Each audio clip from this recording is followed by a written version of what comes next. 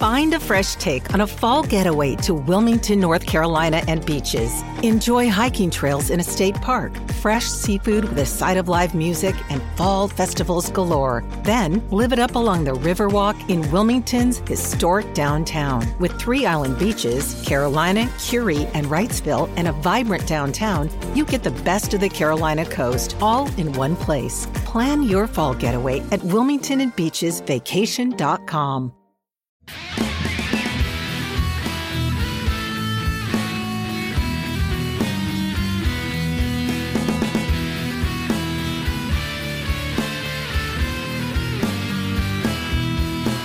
Welcome to MuggleCast, your weekly ride into the Wizarding World fandom. I'm Andrew. I'm Eric. I'm Micah. And I'm Laura. On today's episode, we're going to be reviewing some of your favorite fan fictions and also writing some fan fiction of our own and just talking fan fiction in general.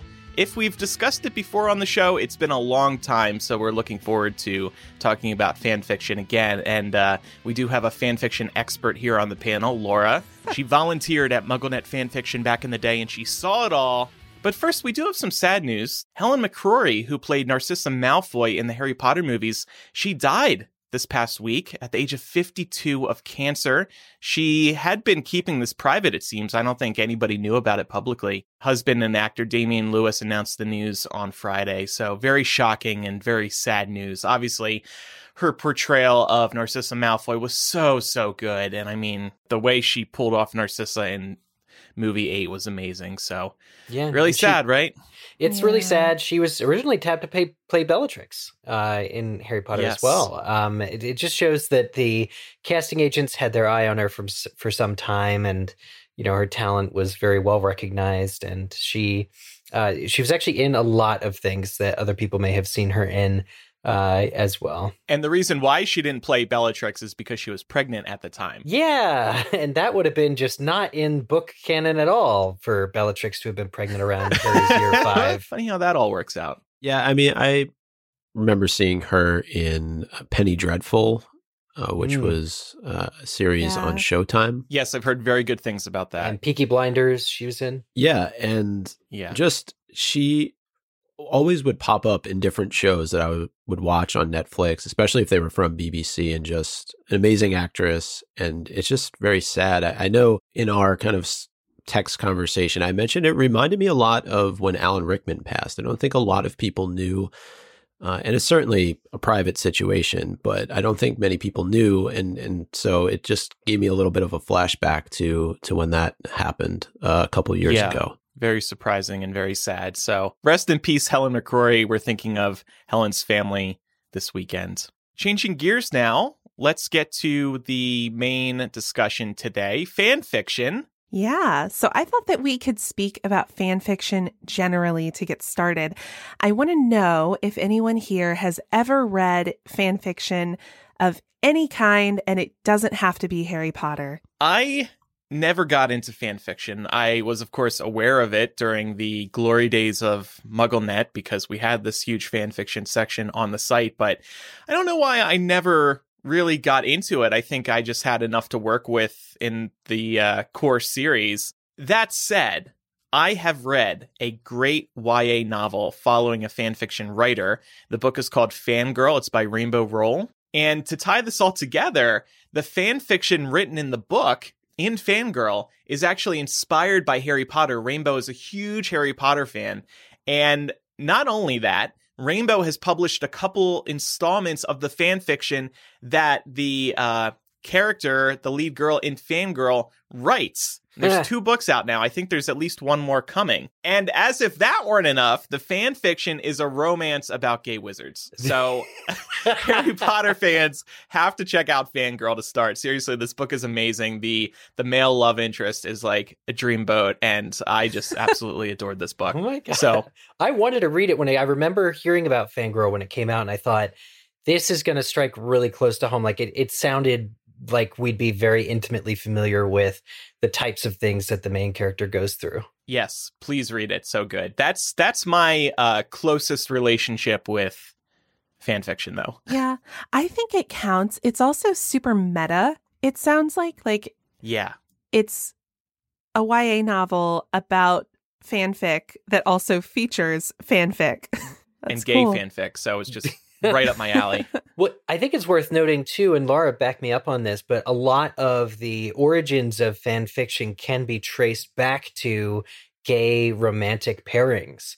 Part of the reason why we call it slash fic when we talk about two gay male characters is because it goes back to Star Trek fan fiction.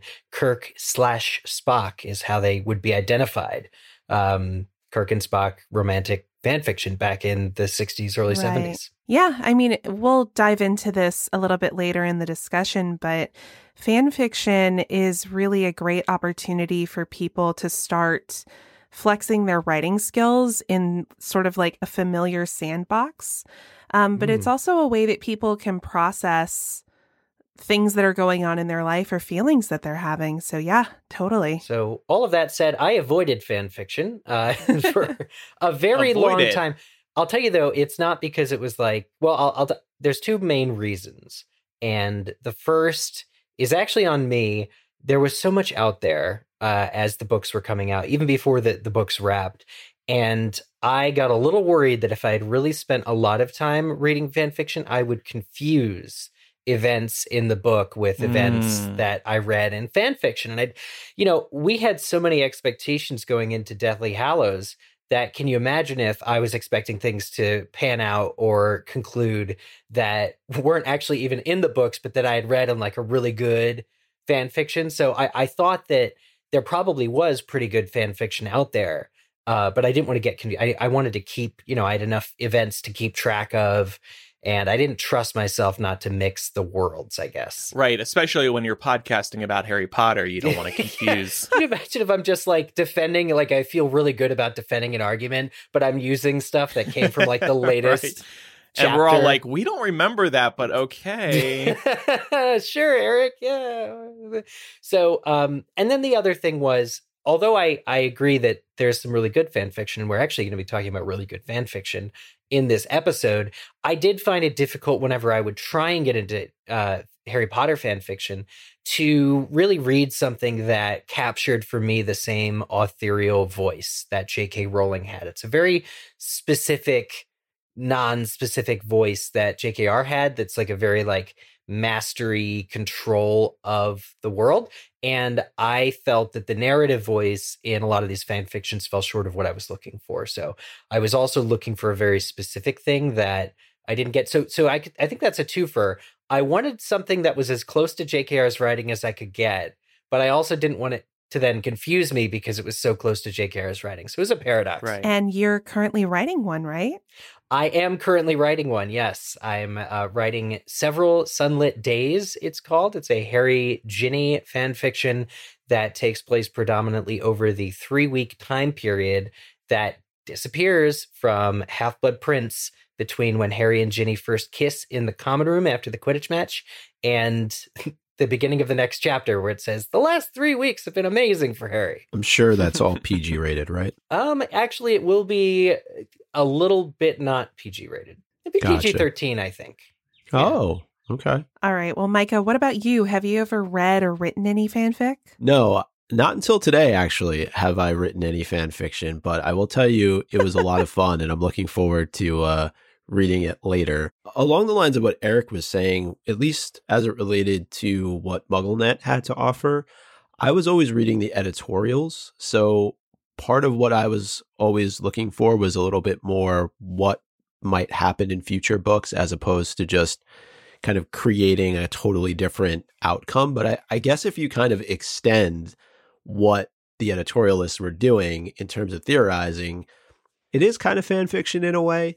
But yeah, I just missed out on that. And I think looking back, it's almost like the fan-made film conversation that we've had, right? You can just kind of start to go down a rabbit hole and really enjoy what some of these people have created. Because even in the one that I read for this episode, it's 15 chapters long. Like, I saw you put all these in the document, Laura, and I started reading. I'm like, oh, this is a pretty short story. And then I go to the drop down and I realize that it's 15 chapters. I'm like, wow, somebody put a lot of work and effort into this. And I know there's just thousands of them that are out there. So I think definitely as I've gotten older, there's more of appreciation for being able to create something like that, because it's certainly not easy. And I think, as we've said many times, there are just so many talented people that are in this fan community. Well, I've definitely read a lot of fan fiction from being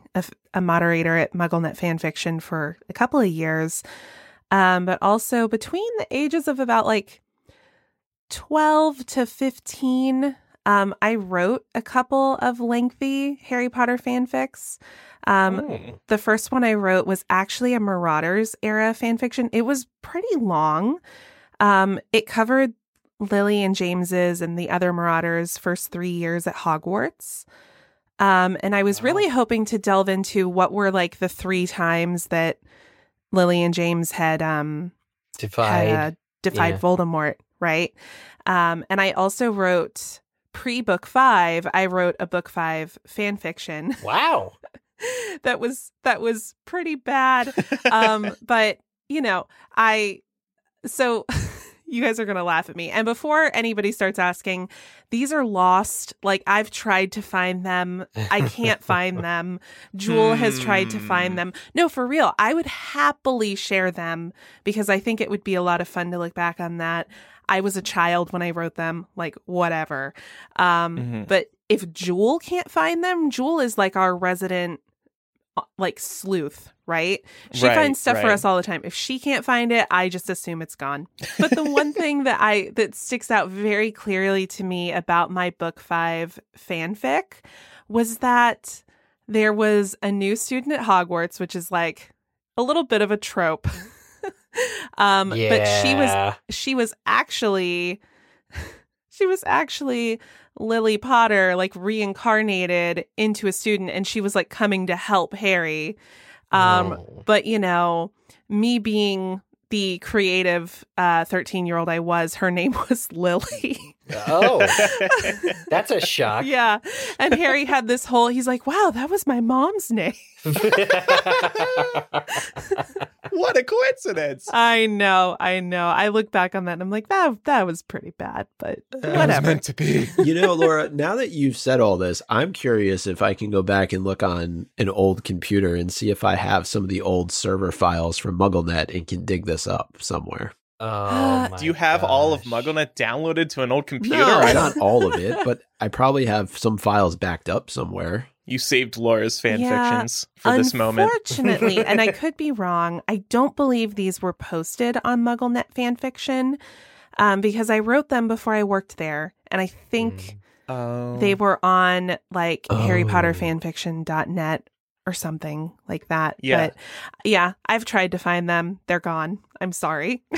It's okay. But it's a lot of fun to look back on. And we're obviously going to be talking about a lot of really good Harry Potter fan fiction here in a few minutes, but I thought that I could share some of the more common fan fiction tropes that I became familiar with as a fan fiction moderator. Has anyone here heard of the Mary Sue / Gary Stu phenomenon? Mary Sue, yes. Gary Stu. Did you just make that up? No, it was the equivalent term for a male character. But obviously Mary Sues were far more prevalent in the fanfiction world, at least in Harry Potter.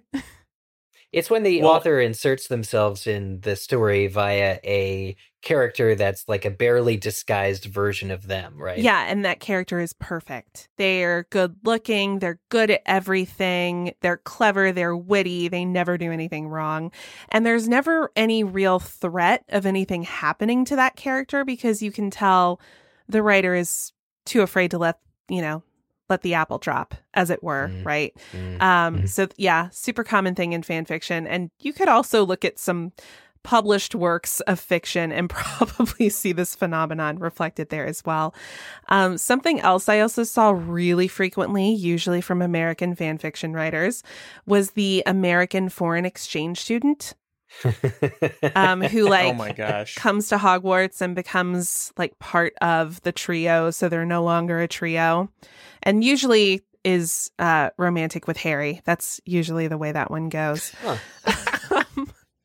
There's also Americans, they love the Brits, so I can see why they would want to get with Harry. Well, actually, they would want to get with any Hogwarts student because they're all British. Well, so never mind. It was always fun too, because like the American foreign exchange student was like always really fun and different from all the kids at Hogwarts, and it was usually a female student, and she, dressed differently and somehow got her like portable CD player to work at Hogwarts and things like that. You defied the school's rules. Yeah, and there's logic. one thing about Americans, it's their portable CD players. Yeah. Is that what sold that person to the trio was this portable player? That's what got them in with Ron, Hermione, and Harry? Exactly. So modern. Hermione was like, I don't even have one of those. And I'm Muggle-born. One of the other really common tropes is, pick your female character of choice, getting hot over the summer. Glow up. It's usually Hermione, but it can also be any other principal female character. She usually walks into the Great Hall and Umbridge? all the heads turn. Did you say Umbridge? Yeah. Hot and likable this She year. went from toad to princess. Wow, that was really smart. I think it's worth pointing out too that hot is in all caps and that in the document is like, wow. Really hot. Was this ever from the perspective of the character who had gotten hot and they were like struggling to deal with all the newfound attention? Because I would read that. Sometimes like it would flip to that character's point of view at times, and they would be just blissfully unaware as to what happened. Like they go through all these changes over the summer and they haven't noticed, apparently. Yeah. You don't know you're beautiful. Yeah. Oh. To that point, Eric, sometimes a lot of those types of stories ended up being song fics, which I know Andrew is familiar with because Andrew and I were on Fanatical Fics together where we read a song fic. That's right. About Avril Lavigne's girlfriend. And it was a whole thing where it was Hermione, Ginny, Luna, and a Mary Sue character who was clearly meant to stand in for the writer, all singing Avril Lavigne's girlfriend and fighting over Harry. Well, Andrew also has his own hit single, Don't Let It Be July. Yes, and my Wizard true. Rock single. I just looked that up. It was episode 63 of Fanatical Fics that you guys were on. I was on 68. Definitely listen to that. It was so much fun. It's such a fun show. Another trope is the hot new female professor that Snape falls in love with. She like, What? yeah, she sort of like, trying to think of the right way to phrase this that won't sound weird. She breaks through his icy exterior. Right? Yeah. The heat melts it off. Yep. Exactly. So yeah, those are just good for Snape. Yeah. Honestly, good for him being able to finally move on past Lily. Yeah, that would have been a refreshing change. Yeah. And some, honestly, I've definitely read some that were pretty good. So yeah, I mean, those are just some of the really common things that you might see in fan fiction. Obviously, if you see these things in a fan fiction, it doesn't automatically mean that fan fiction is bad. These are just funny things, funny commonalities that you might see in Harry Potter fan fiction and really any kind of fan fiction. Yeah. Why did you decide to get involved with MuggleNet fan fiction, Laura?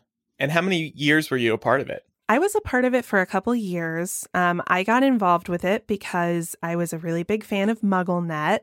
I stalked the site. Yeah, I know. I stalked the site all the time. I really wanted to work there.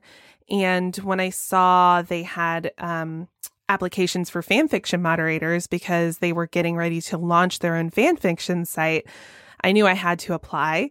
This is my chance. Yeah, basically. And also because I had been a pretty dedicated fan fiction writer. So I was like, hell yeah, like I'm going to be good at this and, put my skills to good use. I was also homeschooled at the time. So I was, pretty bored.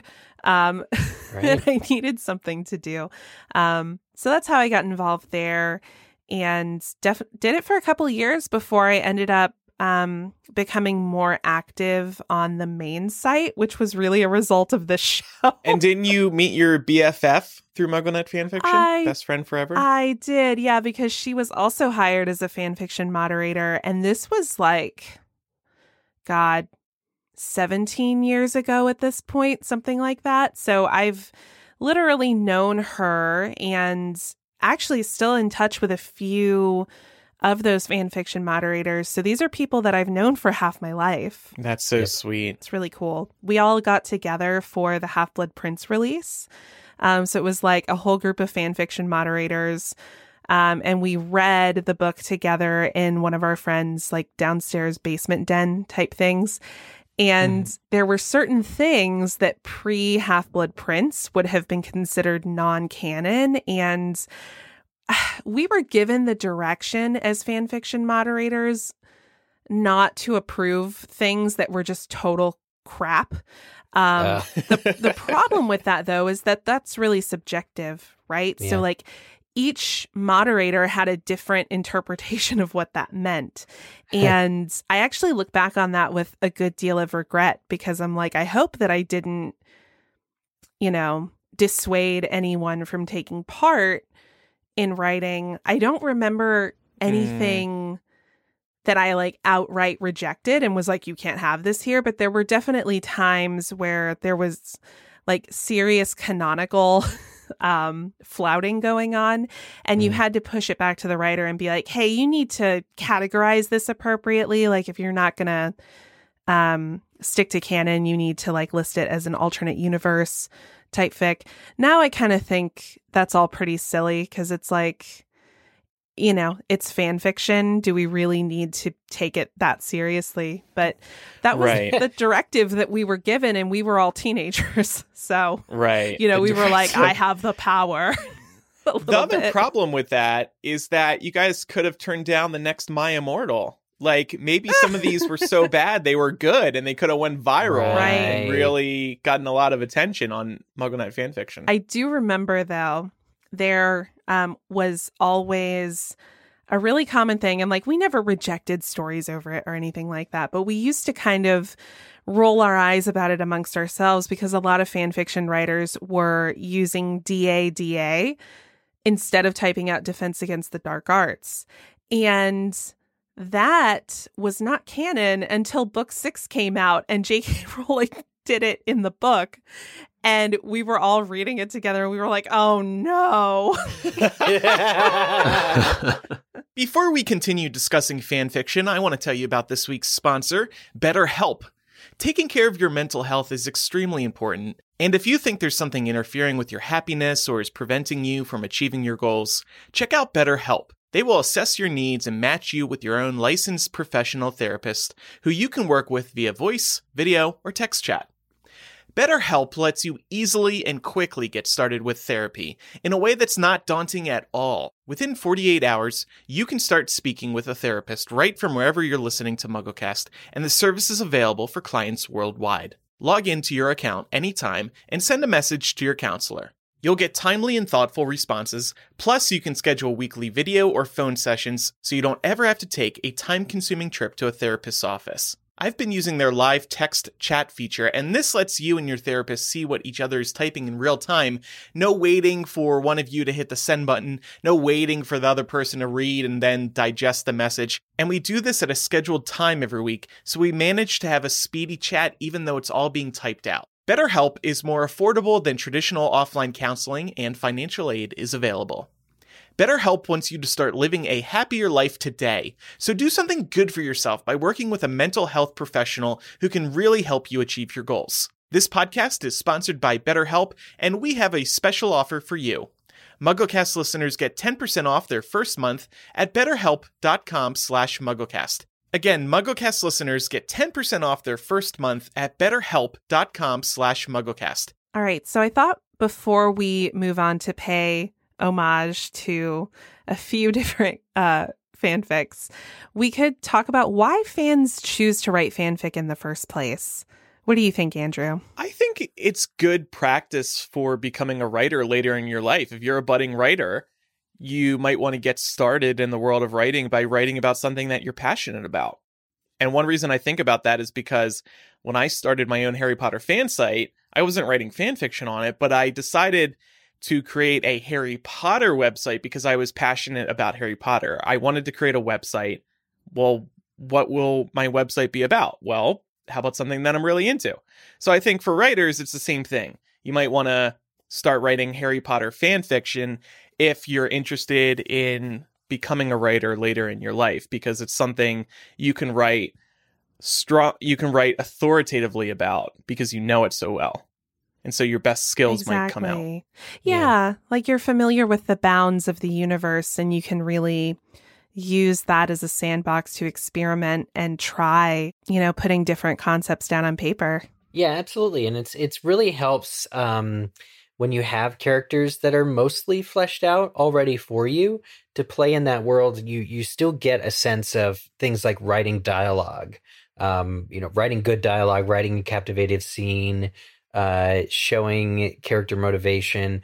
A lot of this stuff, like, it really still matters. And so delving into or using an existing IP, using an existing set of characters that the audience is familiar with as well, also makes up for a lack of, deep sort of character fleshing out that an author, like a new author, may not be particularly good at. It's sort of a familiar face, a familiar person that you throw this tapestry on and have the characters do new things. It teaches you a lot about plotting. It teaches you a lot about, developing a story, having an arc, and a lot of other very useful skills for writing without you having to worry about starting from scratch, creating a story that is ultimately like captivating, like building a whole new fantasy world. If fantasy is your thing, why not use an existing fantasy world that has rules that are clearly defined, and then just kind of, at least at the start, work on how your particular viewpoint is going to be different from that. Right. Yeah. I think also theorizing through fan fiction was a big part of why people were doing this, especially before the books were all published. I know for me, that was the case when I wrote my book 5 fanfic. Like, I was really trying to suss out what I thought might come in the next book.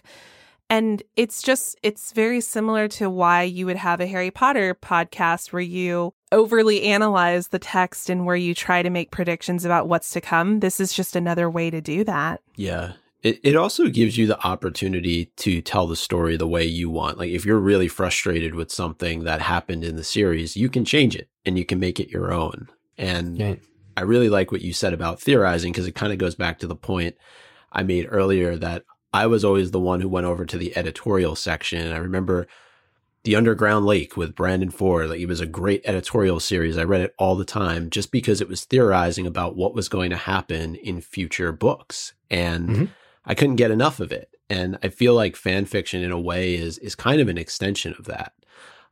But one question I did have was, and I kind of felt even more strongly about this question because of the answers that we all gave at the top as to whether we really read or wrote any fan fiction early on. Laura, is there some kind of stigma that's attached to fan fiction?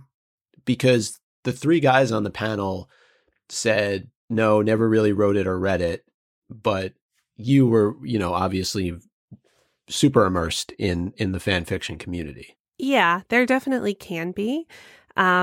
Actually, do you guys remember, I don't remember the name of that show, but they prank called, I think, Andrew, it was you, at like the very beginning of this show when we were all teenagers. Nobody Likes Onions. Yeah.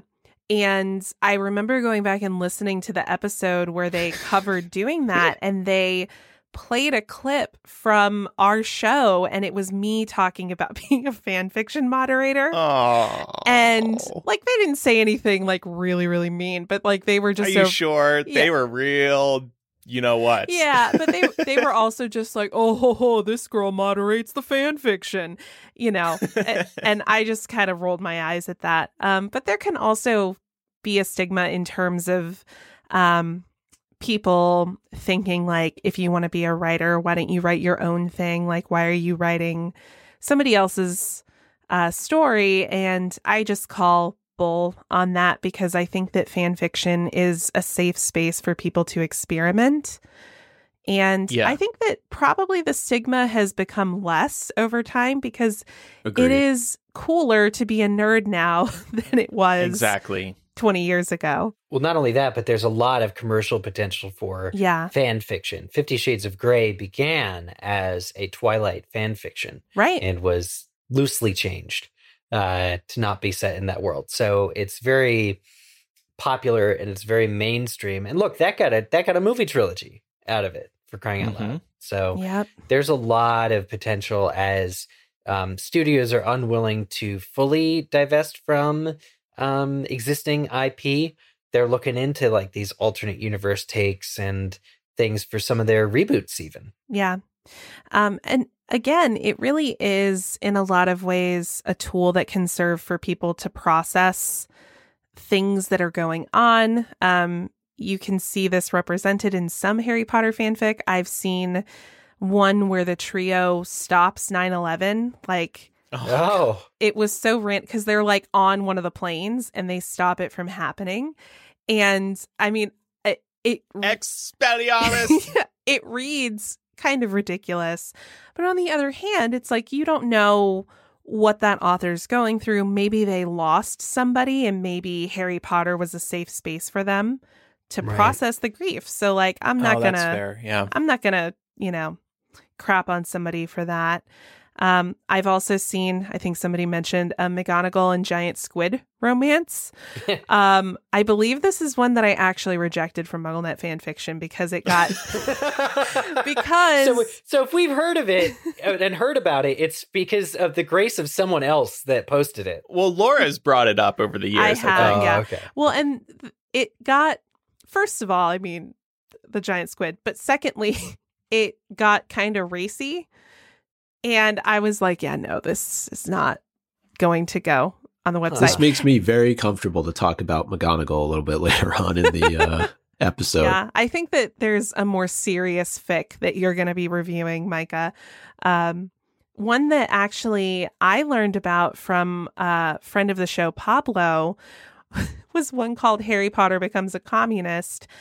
And this one is representative of satirical fan fiction. So there is a lot of that out there as well.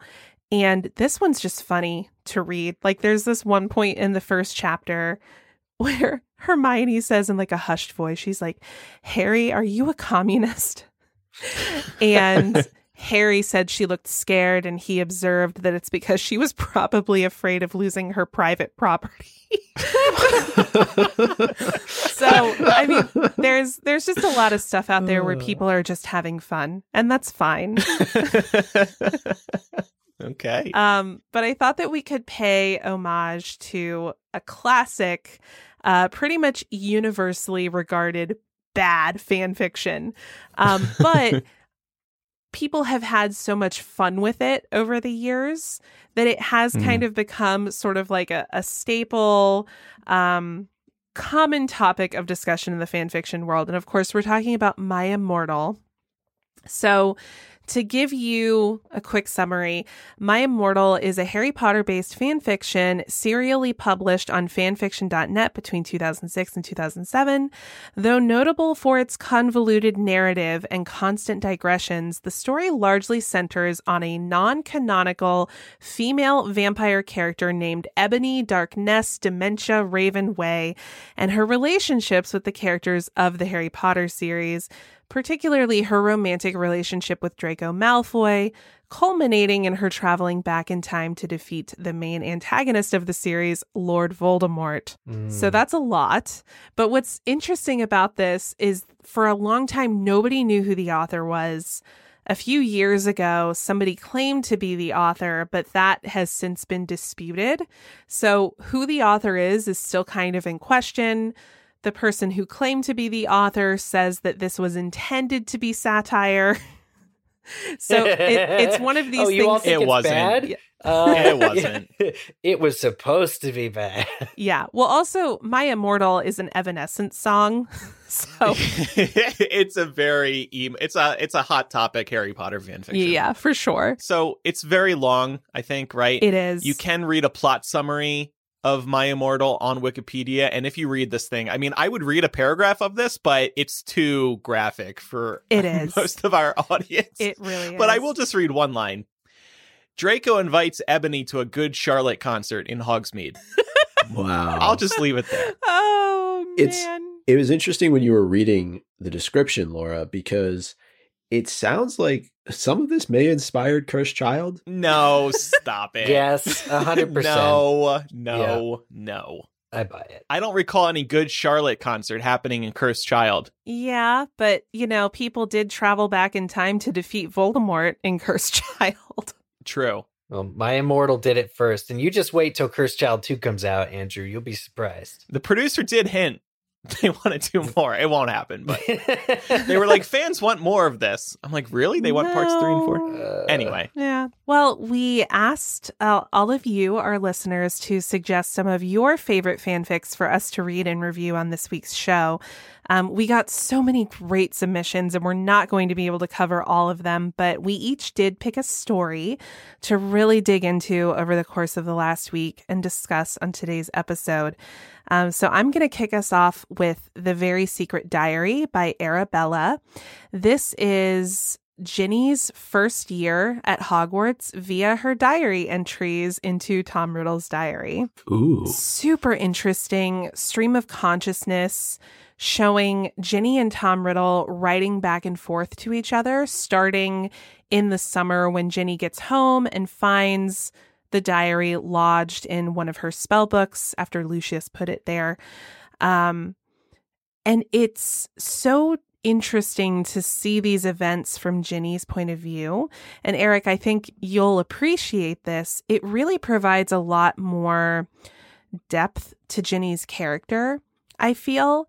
And it also made me consider just generally what the experience is like for a young girl who feels pretty isolated, being the youngest and the only girl in her family, and having brothers who pick on her all the time, how that person would be particularly susceptible to being groomed by somebody with nefarious intent. When I found out that you were reading this for this episode, I really wanted to know if coming out of it, it really changed or modified sort of your perspective on Ginny as a character. Yeah, definitely. I haven't even finished this fic yet because it is very long. Mm-hmm. I can say the first 12 chapters of it take place during the summer before Ginny even gets to Hogwarts.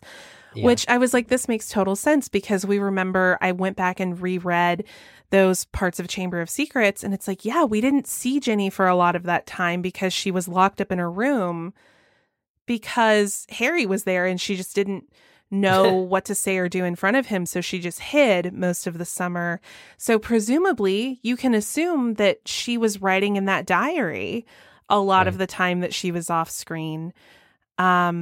And it really just drives home how disturbing this dynamic was for an older man to be using Ginny to get information. He feigns interest in her life so that he can find out where she'll be taking the diary, which is to Hogwarts, of course, and who she's going to be able to get close to there.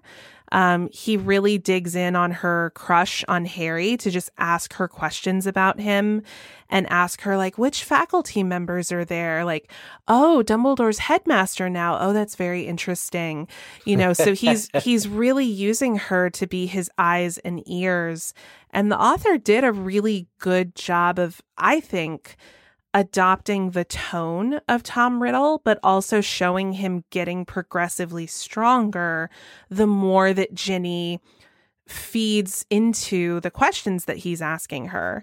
And he makes it very clear, like if she closes the diary and leaves it for a few days, that it makes him weaker if she hasn't been interacting with him. And he sort of like chides her for that and makes her feel bad for doing it so that she'll come back more.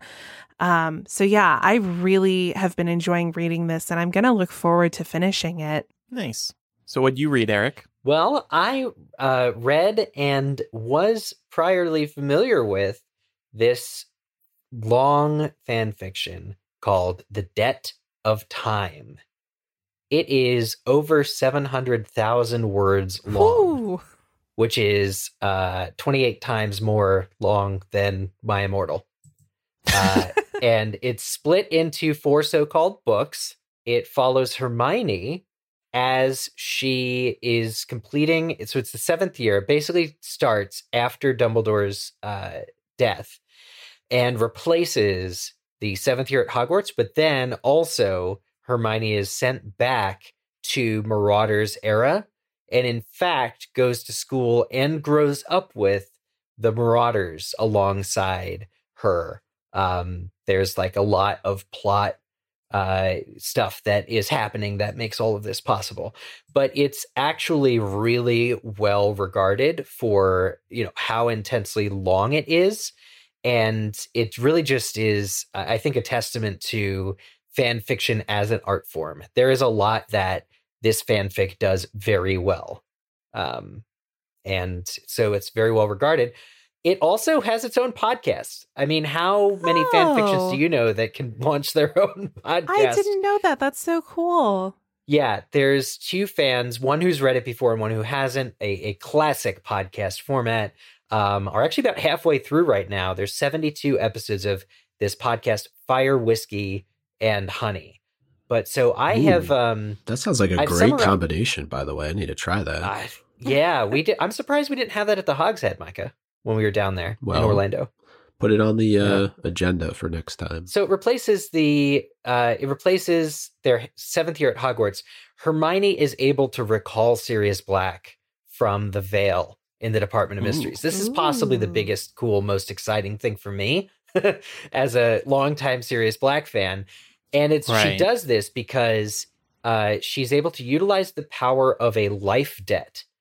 And it's because when Hermione and Harry saved Sirius back in Prisoner of Azkaban, that created a debt, just like Harry and Pettigrew's sort of debt that involved him sparing Pettigrew. Exactly the same thing. But Hermione is able to use this magic to bring Sirius back to the present. And then it's a year later, after the downfall of Voldemort happens. I'm skipping way ahead, but on her 19th birthday, Sirius and Remus are acting really, really shady, and they give her a time turner. And she is, I guess, inexplicably transported back to the 70s, like I said. She's 17, finds herself at Hogwarts in the early 70s, and she contacts Dumbledore, who then decides to de-age her because her time turner's broken. She can't get back. So she's de-aged to being a first-year student the same year that the Marauders arrive at Hogwarts. And for her protection, she is adopted into a well-known pureblood family that Dumbledore can trust to, like, keep Hermione safe and also keep her secret safe. And that family is the Potters. So she's basically the adopted sibling of James. And, you know, if I have to, talking about it, I worry that some people might think this is as much of a fan service or like Mary Sue type moment. Like, wouldn't you like to go to school with the Marauders? But it's done really well, and Hermione is still flawed.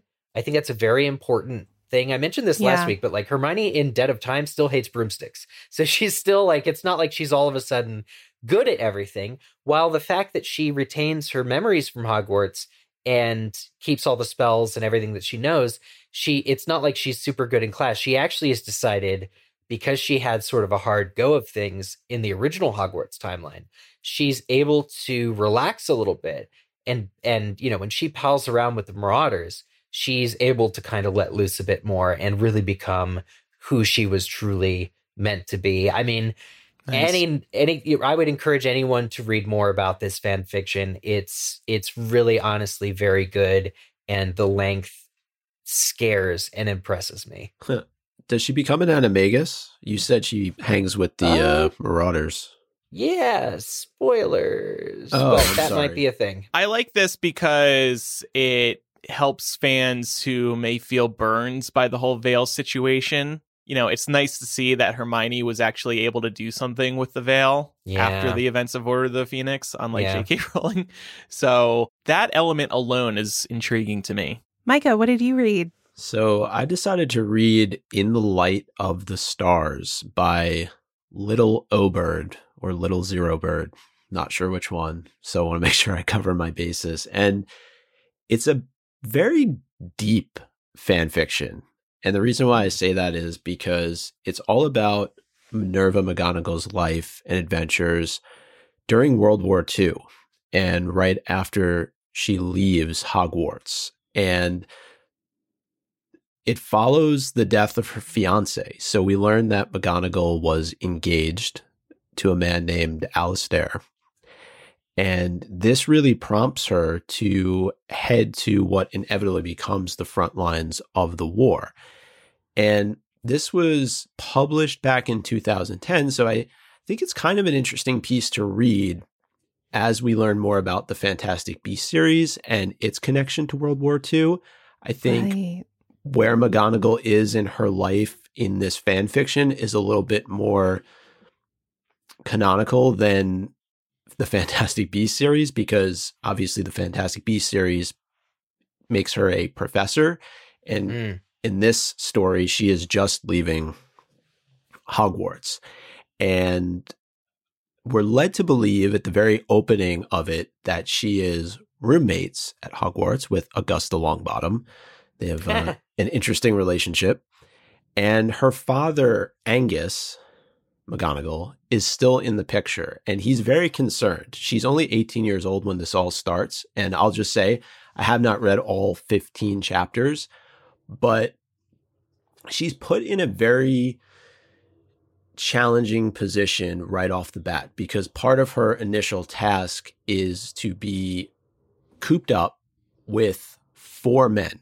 So she is living alone with 4 other wizards, and they all kind of have their own different story. And I think a lot of this ties back into historically what was going on in the world around the time of World War II. So there's a lot of strong political, racial, socioeconomic undertones to this. So I think it could be challenging initially for people to get into, but I think once you start to get into the story, it's a little bit easier to digest. So just using one example, there's a character named Jack who's Asian American, and he's talking a lot about what his family has gone through back in the United States as a result of internment camps. And so Reggie is an African American, Tony is Latino. So you're kind of getting this melting pot of individuals who are going through their own challenges. And Minerva, who again is the only woman in this situation, and she actually has an encounter really early on with the 4th guy named Frank, who stumbles in drunk to her room and like plants a wet kiss on her neck, and you're not sure what's going to happen next, but it just shows you kind of the vulnerability of being in that kind of a situation, and certainly why her father wouldn't want her, at 18 years old to be living with 4 grown men. So I'm kind of curious to see how this all plays itself out, like what other characters will come into play. Yeah. But I do think it's a testament to things that happened in history, and we're going to see some of those events play themselves out. But certainly with these characters, it's interesting that the writer felt strongly about bringing forth the actual experiences of certain groups of people during this time in history. Yeah. It sounds interesting. And also McGonagall is just such an interesting character that we didn't get a lot of exposition on. And I love the idea that this is another example of a fic that kind of fills in the gaps. Yeah. Yeah. And I just want to make sure too that I'm doing justice to what the writer has planned here. And I think McGonagall is an extremely strong character, and that comes through even in the first couple of chapters, and in her willingness to really take no nonsense and no BS from these guys that she's living with. So I read Remain Nameless by Hey Jude 19. Peace and love. That was Peace and love, peace and love. The summary that was written here, I don't know if Laura wrote this or she got this from somewhere else, but Draco's new habit of grabbing coffee with Hermione is giving him a reason to wake up in the morning. So I read that little description. I was like, okay, this is interesting. This one is big. It's 51 chapters, 300,000 words. So I have not read it all. I got through the first 7 or 8 chapters, which gave me a good sense of where the story was going to go. Draco is very broken after the events of Harry Potter, and he's looking for purpose. He's still haunted by what happened during the Harry Potter series. To kind of get him out of his own head, he goes to a coffee shop every day, and Hermione begins visiting the same coffee shop he goes to. And initially, Draco's very put off by this. He's like, why is Hermione here? There's no way we could ever get along. I don't want to see her, etc., etc. But the two end up actually starting to sit down together every day, and they kind of turn into little coffee dates. And Draco learns that Hermione is actually single, so you immediately know where this is going. She never got married to Ron, it seems. The fanfiction cuts deep because Draco is recovering from an addiction, actually. And again, because he's been grappling with what happened in the Harry Potter series.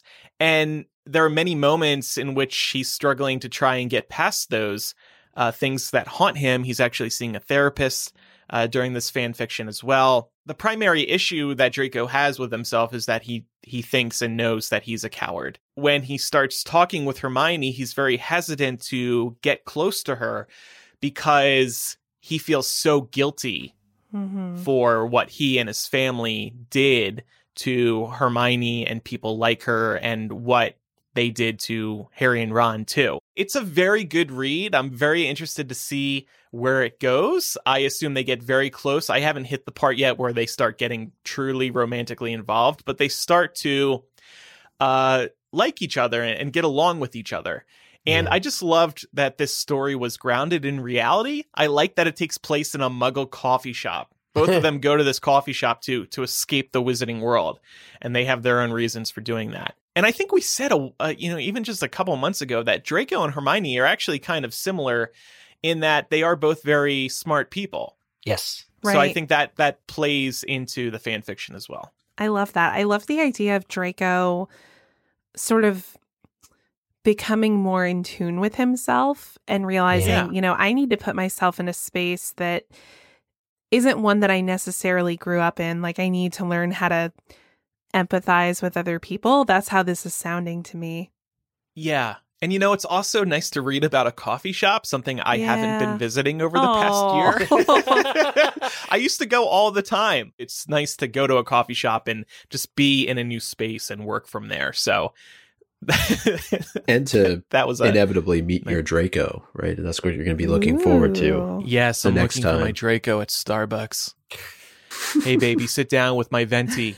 What do you think Draco orders? I'm trying to remember. I think it's just a normal coffee, I think. No, I mean, forget about the fan fiction. What do you think Draco orders when he goes to Starbucks? Forget about the fan fiction.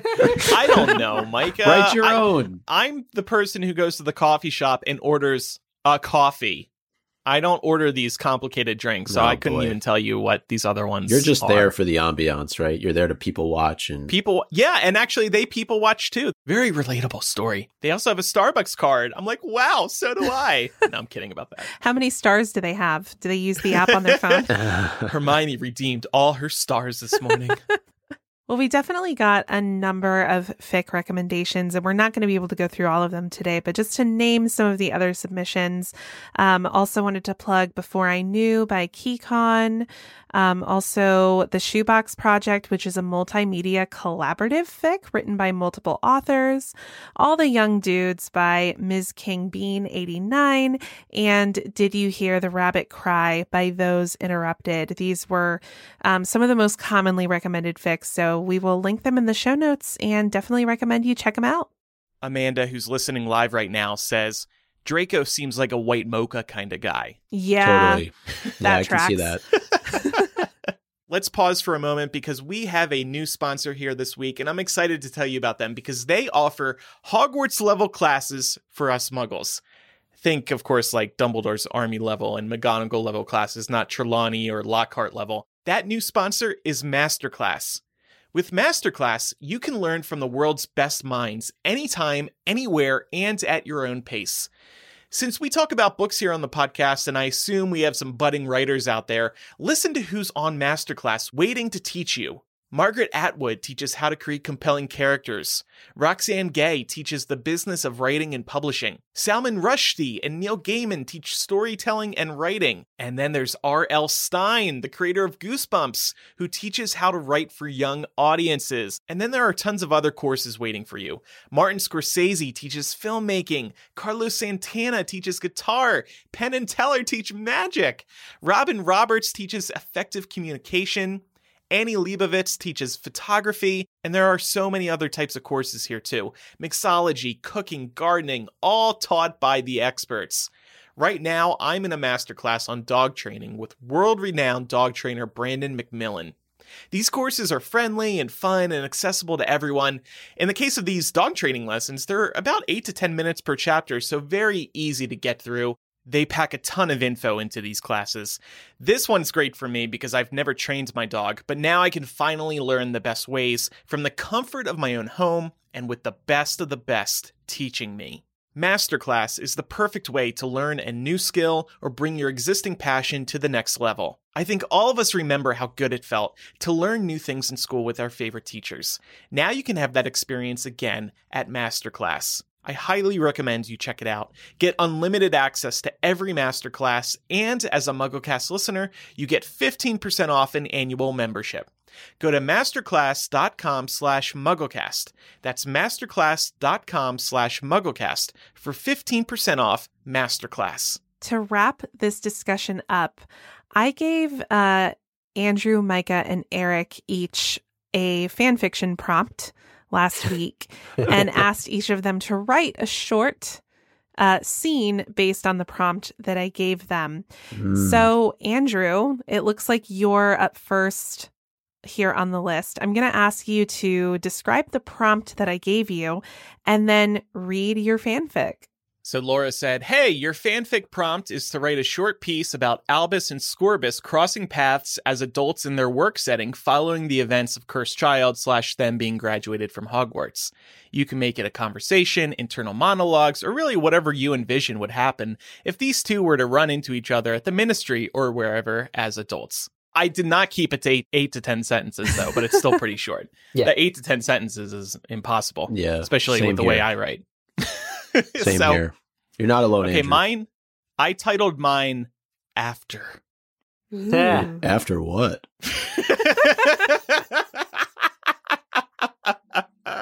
Just setting the mood.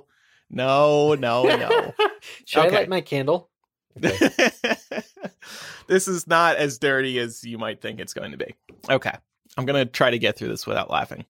It had been years since he had heard his name. Albus was walking through the main corridor of Britain's Ministry of Magic when a witch, not much older than he was, yelled, "Scorpius!" Albus looked over his shoulder. Flashbacks to his days at Hogwarts came as quick as his head turned. There he was, tall, blonde, as handsome as ever. Scorpius caught sight of his old friend, ignored the witch who had called for him, and beelined straight to Potter. "Albus, it's been so long," he said. Like a fine wine, age had been kind to the youngest Malfoy. His jawline was sharp. His eyes were glowing. He was happy. Something inside Albus came to life. A feeling he hadn't experienced in a long time. It was a feeling last felt when he was dancing on Hogwarts staircases with Scorpius. The defunct duo exchanged a few pleasantries for a moment, but time was short. "Want to pop into the Hogshead after work? We can catch up properly," Scorpius hopefully blurted out. That would be amazing. Albus was realizing he didn't have many updates for Scorpius. Not much had changed in between Hogwarts and the couple years at the Ministry. They hadn't seen each other since leaving school, and Albus, who had feelings for Scorpius all along, had hoped that time would help him get over lingering emotions. But there was no getting rid of them. They were entwined in his very being. "Brill," said Scorpius. "See you then." When parting ways, Scorpius hugged him for a second too long for there not to be something still there. He brushed his hair back and started counting the seconds until that evening's rendezvous. The end. Oh, I love it. Love it. It's like a Wow. meet cute. Oh, yeah. Good job, So Andrew. this reveals a few things. I was thinking, like, what if, J.K. Rowling published this and then we were to analyze it on the podcast? Well, we would be focusing on a few elements here. Albus and Scorpius didn't stay in touch after Hogwarts. Why not? We would be discussing that. Albus hadn't moved on from his feelings for Scorpius. That's a big deal. And Scorpius may still be interested in Albus. Now, I'm projecting, of course. This is not how the cursed, the cursed child, no homos the situation by the end of the play, which was very disappointing. But of course, this is the beauty of fan fiction. We can make up our own headcanon. And you told me when you were writing that you were having feelings. I was feeling a lot of emotions. And, I saw the cursed child almost 5 years ago now, and the fact that I could write this fan fiction and still feel these feelings, I think speaks to how passionately I am about #Scorbus. Yeah. Well, it also speaks to, the subtext that was there, right? Yes, the dancing on the Hogwarts staircases. There was something there. There was. All right. Micah, you're up. Yeah. What prompt did I give you? Yeah. So you said, hi there.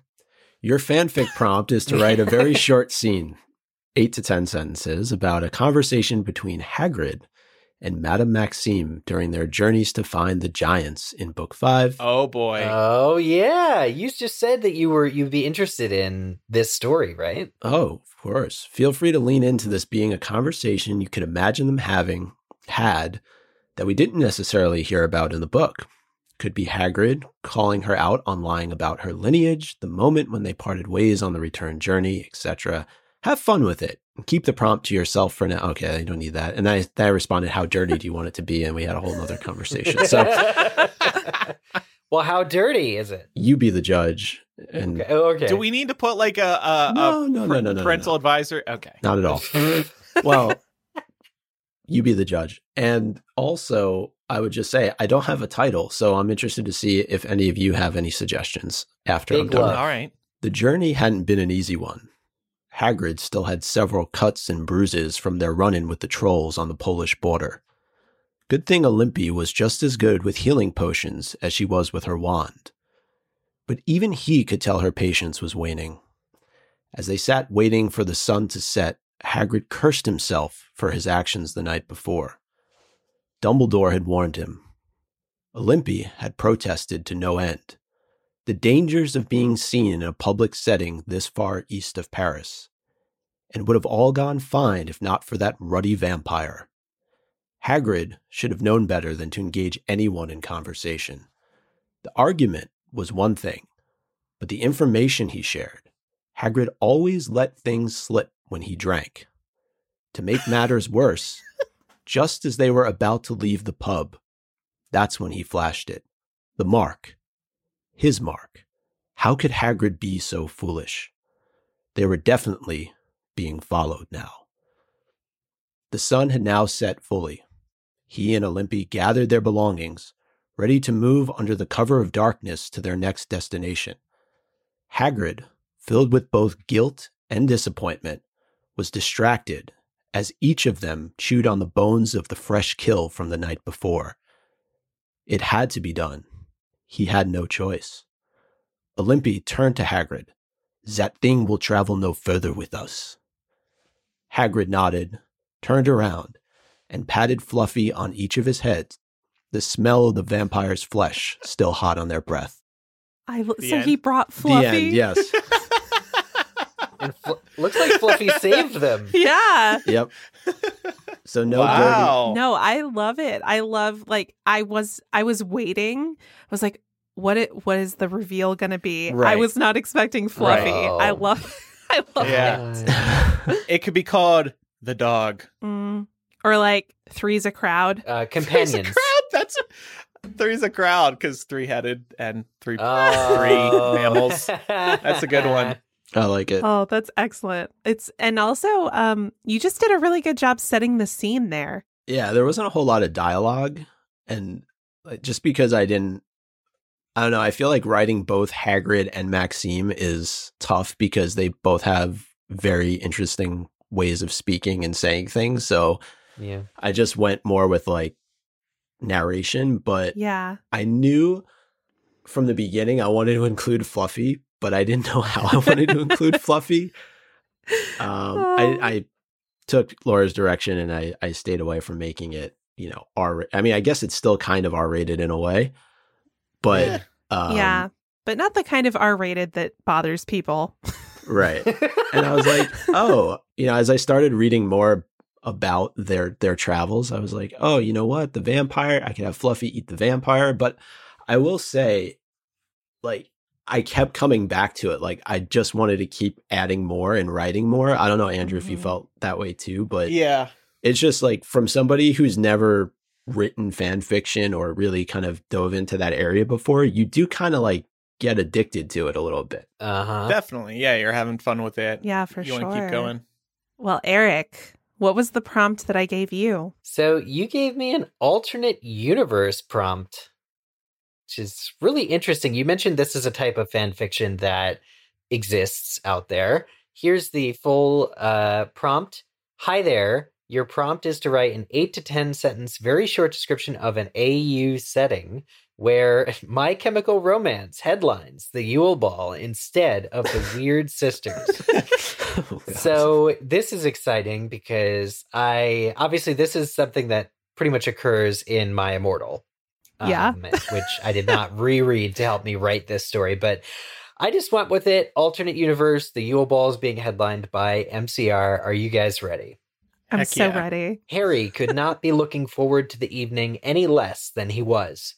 For one thing, all the Triwizard champions were expected to be the first ones on the dance floor, the center of attention for all to see. Perhaps even more distressing was that the identity of the Yule Ball headliners had not been revealed to anyone. Lee Jordan and the Weasley twins received no fewer than 3 detentions for trying to pry information out of Triwizard officials and even Professor Binns. Harry thought they'd have had better luck if they tried Hagrid, but that was neither here nor there. When the lights dimmed for the mystery band to take the stage, Parvati Patil quickly grabbed Harry's hand and led him to where Fleur and Roger Davies, Cedric and Cho, and Hermione and Victor Krum were standing already. Harry had no expectations as to who the mystery band could be. There were, after all, only about 3 wizarding musical groups that he had ever heard of. But much to Harry's surprise, in that moment, a familiar electric guitar riff started, and the long, deep purple velvet curtains that had shielded the stage simply vanished into the air, and Harry recognized the song immediately as Honey, This Mirror Isn't Big Enough for the Two of Us, from the album I Brought My Bullet, You Brought Me Your Love, by none other than the New Jersey rock group My Chemical Romance, or MCR. Okay, we're about halfway through. MCR was famous in the wizarding world because they, as Muggles, discovered a rogue time turner in a bathroom stall while playing Bowery Ballroom in New York City in 2003, and accidentally traveled back exactly 10 years from where their first album debuted. Rather than let that slow them down, they simply began releasing their albums exactly 10 years before they were originally popular. An aggressive daily profit letter writing campaign convinced the wizarding government to allow them to change the time stream, and thus a Muggle sensation in the wizarding world was born. Harry was surprised to find that Parvati was as big of an MCR fan as he was, which made dancing with her super fun and exciting. But the real biggest fan of MCR turned out to be Hagrid, who climbed onto the stage, visibly intoxicated during the band's performance of The Best Day Ever, and dove headfirst into a terrified crowd of 7th years. Hermione, thinking quickly, had cast a levitation charm on Hagrid right before his weight would have flattened the students, leaving only Madame Maxime, with whom Harry had noticed he had previously been conversing, shocked and stunned at Hagrid's behavior. Hagrid was just getting to his feet as Madame Maxime finished gasping at the display he had just put all of his effort into and stormed off, evidently infuriated at his complete lack of self-control. The end. Eric, I'm crying right now. That was so good. Well done. Oh my God. Oh man. So obviously I Hagrid. tasked Eric with that because we've been trading these fun jabs about MCR and whether or not they would perform at Hogwarts. Honestly, the biggest setback was that they were a 2004 band and the books are set in like, the 90s. So that was the whole thing about the time turn. I was like, I have to justify this. I'm not going to just write a random fiction where they're there. So anyway, the words just flew out of me. I mean, it was really a fun prompt. Thank you, Laura, and thanks to everyone. Oh the my words gosh. flew out of me. Thank you for having fun with it. And see, I feel like that's a perfect example of satire, right? Like how fan fiction can really bridge into satire and being super meta and aware of like, yeah, there are these fan fiction tropes, but let's have fun with them anyway. So well done, all of you. Mm-hmm. You're all great writers. And thank you. Yeah. Now, Laura, would you have approved all of these fan fictions to be published on MuggleNet Fanfiction? 100%. There we go. Yes. Easy approvals right here. Rubber stamp. Take that, giant squid. Fan fiction writer. Oh, well, this was a lot of fun, guys, and I hope that all of our listeners at home will check out some of the fan fictions we've recommended today, and we would love to hear about some of your other favorite fanfics, so please write into the show and let us know what they are. Yeah, and check out the show notes. We'll include links to at least the fan fictions that we spoke about today. Yes, including My Immortal. Now it's time for Quizzitch. Last week's question. What is the British television series from 2003, which was directed by David Yates and scored by Nicholas Hooper? The correct answer is State of Play. There were a couple of answers that said Girl in a Cafe, but that was a film. This was a TV series, but it was directed by David Yates. Correct answers were submitted by Laura, Diana, Miss Ravenclaw, Booba Tooper Puss, Ellen, Pious Thickness, Savage Maggie, Ro Walton, Mrs. Moses, and more. I'm so glad Pious Thickness is playing Quidditch. I know. I'm glad that he is still around and submitting Quizzitch entries via the MuggleCast.com website. We'll see if he enters again. Next week's question. Which member of the American rock band My Chemical Romance dropped out of college to join the band? I love it. Totally a Harry Potter related trivia question. Okay. Oh, I just love that MCR has become like a common staple on this show over the last few episodes. Has it? Yeah, I don't know, Laura. I love MCR. That's in your head. It's come up. We're talking about. It's come up a few times. Okay. That's all I'm saying. Okay. If you say so. All right. And submit your answers using the Quizzitch contact form on mugglecast.com/Quizzitch. If you have any feedback about today's discussion, you can email mugglecast@gmail.com or use the contact form on mugglecast.com. You can also call us 1-920-3-MUGGLE. That's 1-920-368-4453. We actually have a Muggle Mail episode coming up next week, so get your feedback in about any of the recent episodes now. Couple other reminders. If you could take a moment to review us on Apple Podcasts or wherever you listen to MuggleCast, we would really appreciate that. You can also follow us on social media. We are MuggleCast on Twitter, Facebook, Instagram, and YouTube. And finally, we would love if we had your support at patreon.com/MuggleCast. You can pledge a monthly amount and receive lots of benefits in return, including bonus MuggleCast. We release a new one every month. The ability to listen live as we record each week, our Facebook and Discord groups, and so much more. So check out patreon.com/MuggleCast for all the details. And thank you to everybody who supports us there. We greatly appreciate it. And we also greatly appreciate your listenership. Thank you so much for listening. I'm Andrew. I'm Eric. I'm Micah. And I'm Laura. Bye, everyone. Bye.